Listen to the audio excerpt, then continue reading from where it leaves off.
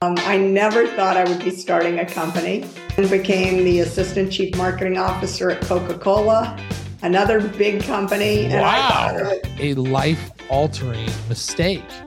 Do you know how much they ended up selling for? I don't even want to tell you. I want to hear it. Come on, give me a range. Give me a range. That's the difference between a house and a yacht. Hey, those guys are working today. So that is a painfully brutal lesson that you've just given our audience. And I don't want to skip over it. Welcome to the Scaling Edge. This is a podcast where we talk to entrepreneurs that decided to do that to themselves. We try to figure out what's in their minds, what's working, what's not working, and how can we get a hold of that edge? How can we grab a piece of that edge to help scale businesses? And a lot of those edges come from unsuspecting sources, not marquee Madison Avenue firms, not the biggest actual moguls in the space, but the people behind the moguls, the mavens that run the moguls, the ones that do the dirty jobs, that get the dirty jobs done, the people that do the things to move the mountains to help entrepreneurs win. So today, I'm very proud to announce that we have Paige on the show from Mavens and Moguls. She's amazing. And we're going to hear a little bit about her stories, a little bit about how she got to where she is today, and then see what kind of angles and edges she can provide to you so you can scale your business better with the Scaling Edge. Paige, welcome to the show. I am your host, Michael Brooks. Thank you for being a part of our program. We appreciate it. Thank you, Michael, for having me. I'm thrilled to be here today. So we're thrilled to have you. So let's start, right? Can you give us a little background about how you became the maven behind the moguls? It was a long, circuitous route to get here. I never thought I would be starting a company. When I was a student, I wanted to be Meg Whitman when I grew up. I wanted to run a big Fortune 500 company. I started my marketing career at Procter & Gamble, which is a big Fortune 500 company. I then became the assistant chief marketing officer at Coca-Cola, another big company. Wow. And I was on the path to run a big multinational corporation. And that was really what I thought I would be doing with my life. Well, real quick, you were not in charge of New Coke. That was not your brand, right? But my boss was responsible for New Coke. I was this chief marketing Really? officer. Yeah. By the way, for people that don't know, New Coke was the worst marketing advertising decision. It is like, it is the Michael Jordan of blunders. I mean, if you look at Coca-Cola from a branding perspective, it is the most recognizable brand on the moon, in the world. If they were marketing on the moon, Coca-Cola would be the name on there. And then you also mentioned Meg Whitman, just to let everybody know. Meg Whitman was the CEO of eBay. And she really was responsible for taking eBay from, I think, like 12 employees to the behemoth it once was, and now still very much is. And she was there, very important. I think her biggest impact was she oversaw the acquisition of PayPal, which was amazing. I met Meg Whitman once. I donated to her campaign when she was running for governor. Too bad she didn't win. I think she would have fixed California, but hashtag politics. All right, please continue, Paige. So, I really thought I was on a big company path in my career and in my life. While I was working at Coca-Cola as the number 2 marketing person globally, as you said, Coke's sold in over 200 countries around the world. It's the most recognized brand in the world. The internet started to take off. This was like 1997. And I kind of got bitten by the dot-com bug. I'm reading about all these hot startups, and I just got kind of insanely curious about what was going on. And having had a much more traditional risk-averse path in life, I decided to leave my cushy corporate job and go join a startup in Los Angeles. Ooh, what was the startup? Launch.com, Okay. which was it was kind of like the legal Napster. It was in that world. We ended up going public about less than 2 years later. Wow. And got sold to Yahoo, and it became Yahoo Music. And then my husband got a job on the East Coast, and we moved back to the East Coast, and I did another startup as the head of marketing. And about a year and a half later, it got sold to Bertelsmann, which is the largest privately held media company in the world. Then I did another startup as the head of marketing, and we went public and we were sold. So I call them my 3 base hits. I made a little bit of money 3 times. I'm not Sheryl Sandberg. I did not make, $2 billion working for, LinkedIn and Google and Facebook, but I did okay. Well, I'd say you did more than okay. Look, a lot of entrepreneurs and startups, they don't have any of the breadth of experience that you do. I mean, working with the most iconic brand in the world, actually getting a company to public, enjoying a liquidity event. That's what a lot of people would want to do. And I don't think they quite understand the type of landmines through that process, right? You're smiling because you probably have a few missing toes. Tell me about your missing toes. Tell me about the biggest landmine, the biggest upset, the greatest pain that you got to enjoy through your process. Wow. I mean, I can't tell you how many business plans I read and how many kind of toads I kissed looking for the 3 startups that I ended up joining. It was, Internet 1.0 in the mid to late 90s. And it was just a feeding frenzy. I mean, I had people calling me, offering me insane jobs that sight unseen after the first startup went public and was sold. People were offering me these ridiculous jobs and they didn't even know me. And I thought, this is a major red flag. If they make decisions like this is not a company. Like, I know I'm this good. They don't know I'm that good. And if they're being this willy-nilly, like, this is the last place I want to join. And a lot of those companies never survived. And I guess my biggest lesson in all of this is don't be greedy. It's okay to leave a little money on the table. You don't have to get every nickel off the table in these deals. When the first startup I worked for, we had a very good offer on the table for about $500 million. And the 2 founders thought it was $1 billion idea. And they walked away. And then when we went public and we were sold, we didn't get anything close to $500 million. I mean, again, we made money, but I would just tell people, don't get greedy. And, there's so many great opportunities out there that people just don't do their homework or don't. Well, look, you make a great point that I think you're skipping over, right? You just dropped a nugget that I picked up on, and that's market conditions. If you go in and you're looking at working with someone and the market condition says, we'll hire you no matter what, you have a pulse, and a resume, sit down, please do something for us. We have too much cash and we can't hire people. You're looking at a red flag, right? If you're not going through a series of interviews and you're not being curated to find if you're right fit the culture, that means you're part of a wave. And strike when the iron's hot. That's the best time to sell a company. Those guys that could have sold for half a yard, which would have earned a lot more now. They made a life-altering mistake. Do you know how much they ended up selling for? I don't even want to tell you. I want to hear it. Come on, give me a range. Like under $20 million. Under 20. That's a $480 million swing. Split against 2 guys, right? 2 partners. And then I mean, there were 5 of us in the prospectus that would have benefited tremendously, but it is what it is. That's the difference between a house and a yacht. Right? Those guys are working today.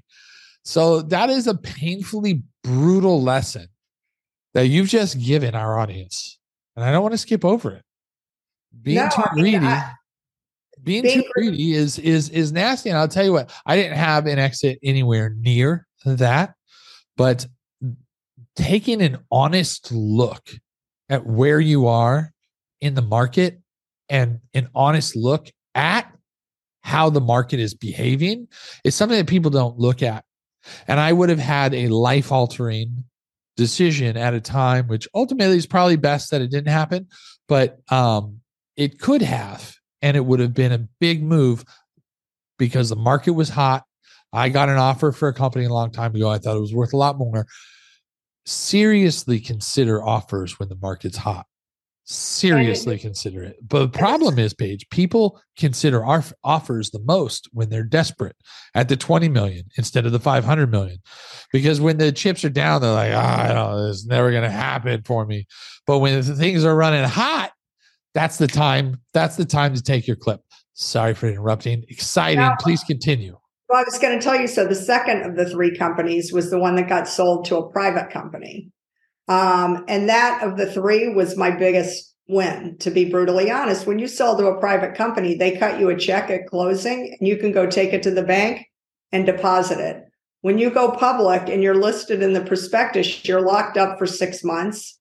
And when you can start selling stock, the market may have cooled off. The tide could have shifted. And so people were very impressed that I was involved with, two kind of higher profile IPOs. But at the end of the day, the one that made me the most money is the one that was completely under the radar. And, sometimes it's better to be lucky than smart. And sometimes it's better to go private than go public, to be brutally honest. Yeah, that is nice. And I'll tell you, I ran into that with a situation. I'm in an entrepreneur group and I have a guy in this group and he's selling his little Shopify website. I mean, ultimately he's got nice products on there, but he didn't invent Shopify. He's got some products and some home products and they're nice and people were getting hot returns and multiples, but he blew away the market. Somebody said, hey, look, I think I can get you 5 times profit for your Shopify. He wanted 17 times projected profit, which is insane. And I'm like, dude, but look, if you do this now and you go take this, you can get that exit. That's an exit you can get done. That's not going to be months and months and months of let's scrutinize everything you do. And then sure enough, he turned it down.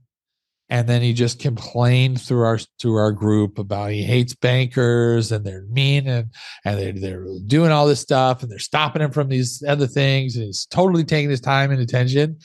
And I just responded, so bankers were nice to you? Yeah, no, we haven't had a meeting since. He was a little sensitive. But to your point, people get greedy and they don't get focused. They don't reflect on the honest value of something. And they think they have something that's worth more than it is. If you can move, you move. If it's a good time and if it's a good market and you can sell, you take the offer. Because 80%, I read in William J. O'Neill's book, he was the founder of Investment Business Daily a long time ago, that 80% of a stock's value, which is essentially a company's value, is being in the right market. And you're going to get the most value at the right time. So people have this, they forget easily. I don't think you forget. I think you've got a good memory. People overinflate kind of their smarts and their contribution to success. And they don't spend enough time, I think, doing the postmortem when things break down or when things fail. And so I think you have to be kind of brutally honest in the good times and realize sometimes timing, it is about timing. It is about all boats rising when the tide's up. And sometimes the best time to raise money is when you don't need it as much. Like you said, when you're desperate, that's when you're going to get the worst deals. So you're an amazing talent with an amazing story. And, you're not the run-of-the-mill consultant. You've worked with you worked with the guy who did the new Coke campaign. But he also did Diet Coke, by the way. So the biggest success and the biggest failure ever in marketing. Same guy. Wow. That's a fascinating story. So you had direct access and a direct pipe into some major events. I actually think you learn a lot more from your failures than you do from your success. 100%, 100%. So you got to take part in that and other amazing things. How are you helping companies now with Mavens and Moguls? So our clients range from early stage kind of pre-revenue startups to Fortune 500. We also work with nonprofit organizations, B2B, B2C. What do you do for these people? How do you get them to the next level? What edge do you provide to them that helps them scale? So the common denominator in all of this is, who is your audience? What is your value proposition? And what is your story? And why should anybody care? And those marketing basics have never changed. Well, Paige, there's a lot of noise out there. There's a lot of noise. When I can go on ChatGPT and make 100 articles in an hour, like, how do you break through? You say there's a lot of noise, right? How do you break through the noise when it's all noise? When you've got, Tupac, Biggie, Metallica, Indian music, and Bad Bunny all playing at the same time, like, how do you capture people's attention and relay authenticity as a marketing expert? How do you do that now with the madness? That really is, you use the magic word, which is authenticity. Being a brand is about standing out and figuring out what your hook is. Commodities are wallpaper. Commodities compete on price. If you're a brand, you stand for something. You have a relationship with your audience, and that brand is what allows you to charge a premium. So, in this world of artificial intelligence, I think being a brand today is more important than ever because, like you said, if you just go into ChatGPT, it's all kind of wallpaper. It's all the sea of sameness, and there's nothing that really stands out. So what it comes down to is authentic interactions. That is the new currency. That is the creating authentic connections. And a little bit, the reason why I know about Coke so much is because I read a book called Emotional Branding, which was all about, have you read that? Yeah. Great book. If you tally up all of Coke's assets, I think right now it's around $750 million. Like, if you're looking at their facilities and their trucks and all this stuff, but their brand value is over 100 billion, right? So brand value, as you're mentioning, is overlooked today in the tchotchkes. And I look at Shopify, I look at it as like the pop-up economy where people are constantly popping up a new widget and getting it out and making a lot of cash, which is great for entrepreneurs, but lasting and making it authentic. But it's going away. It's not the same as it was. That has the market cycle, right? Just not too dissimilar to the .com. How do you now capture that brand authenticity? And how do you connect that to a personal connection and cut through the unbelievable noise that's going on in the world today? So I think it really comes down to really understanding who your customer is and what matters to them and what that connection, what that relationship is. So it's not sexy, it's not glamorous, but it starts with market research. And a lot of companies, they want to skip right to the advertising. They want to do all the bells and whistles and all the celebrity stuff and the TV ads and the TikTok ads. But you got to take a step back and you got to start at the very beginning. And I think starting my career at Procter & Gamble was a real wake-up call because, P&G invented the concept of brand management. And it's not a coincidence that they are the number one and or number two in every category they compete in. So this is brilliant. This is brilliant advice. I do disagree. I think it is sexy. I think market research is very sexy. So getting out there, market research, right? How do you approach that? What's the actual practical steps you take to learn about who the client is to get that edge? So when I was at P&G, market research was like a 9 to 12 month process. You had to write a memo. You had to field your research. It had to be statistically significant. You had to talk to enough people. You had to do quantitative analysis. You had to do qualitative focus groups. I mean, like I said, it took forever. When I was working at the startup companies, we didn't have 9 to 12 months, and we didn't have those kind of budgets, frankly. Right. And so the first startup that I worked for out in Los Angeles, I would literally grab my team in the morning around the conference table. Everyone would be there with their, big jug of coffee. And we'd throw a million ideas up onto the whiteboard of stuff we needed to get, input on from our audience. This was in the music and entertainment space. And our target audience was predominantly like 18 to 24-year-old males that were really into music and pop culture. And our office was in Santa Monica, California, about 3 blocks from the promenade, the kind of which is beautiful, by the way. If you haven't been there, mall. It is a fantastic spot.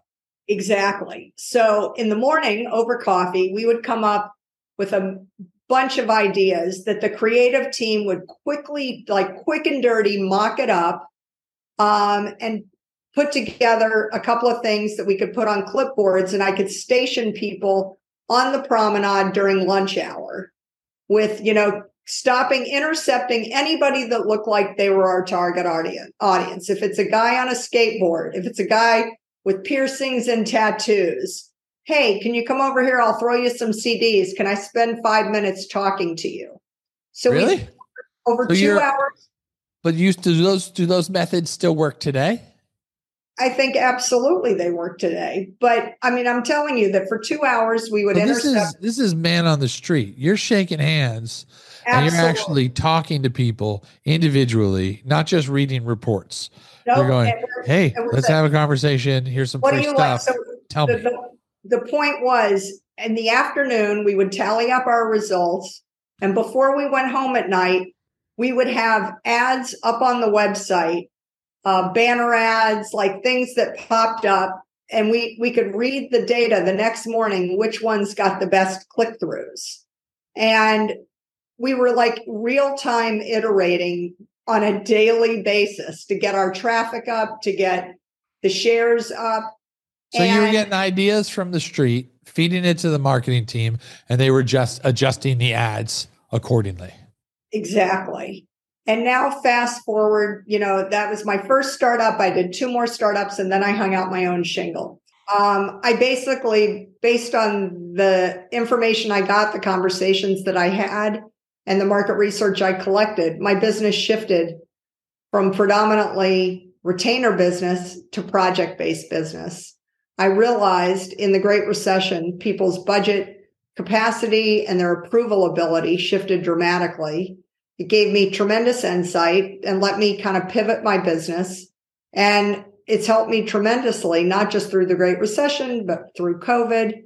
And going forward, we have basically been able to be more relevant today than when I started the business 21 years ago. So market research really is an incredible tool that I highly encourage everyone to talk to your customers. So is that the service that you provide companies now? Yes. We help them find the right words and pictures to tell compelling stories, to find their audience, to sell more of their products and services faster, to make more money. So you help them create the authentic story, find the story, and then convey that to the people that are getting the story out. Bingo. Well, that sounds like an amazing service that can help a lot of people get the scaling edge. Absolutely. Well, Paige, I appreciate you being on the show. Appreciate you being part of our program. Where can people find you to get this kind of help? 2 best places are my website, mavensandmoguls.com, mavensandmoguls.com, or on LinkedIn. It's my name, Paige Arnoff Fenn, with no hyphen. So PAIGEARNOFFENN. And if worst case scenario, if you go to Google and Google Page and Mavens. Thank God for search engine optimization. I will pop right up. That's wonderful. Listen, Paige has given some sage advice here today. A lot of people, a lot of companies, they want to go straight for the win, straight for the dollar, and skip all of the homework. The foundation that she's discussing is employed by the most successful companies in the world. So it may sound like it's not very sexy to go doing this kind of work, but the results are steamy. So thank you, Paige. Thanks for being a part of our program. We appreciate it. And we look forward to talking with you again soon. Thanks, Michael. It's been great. I appreciate the opportunity.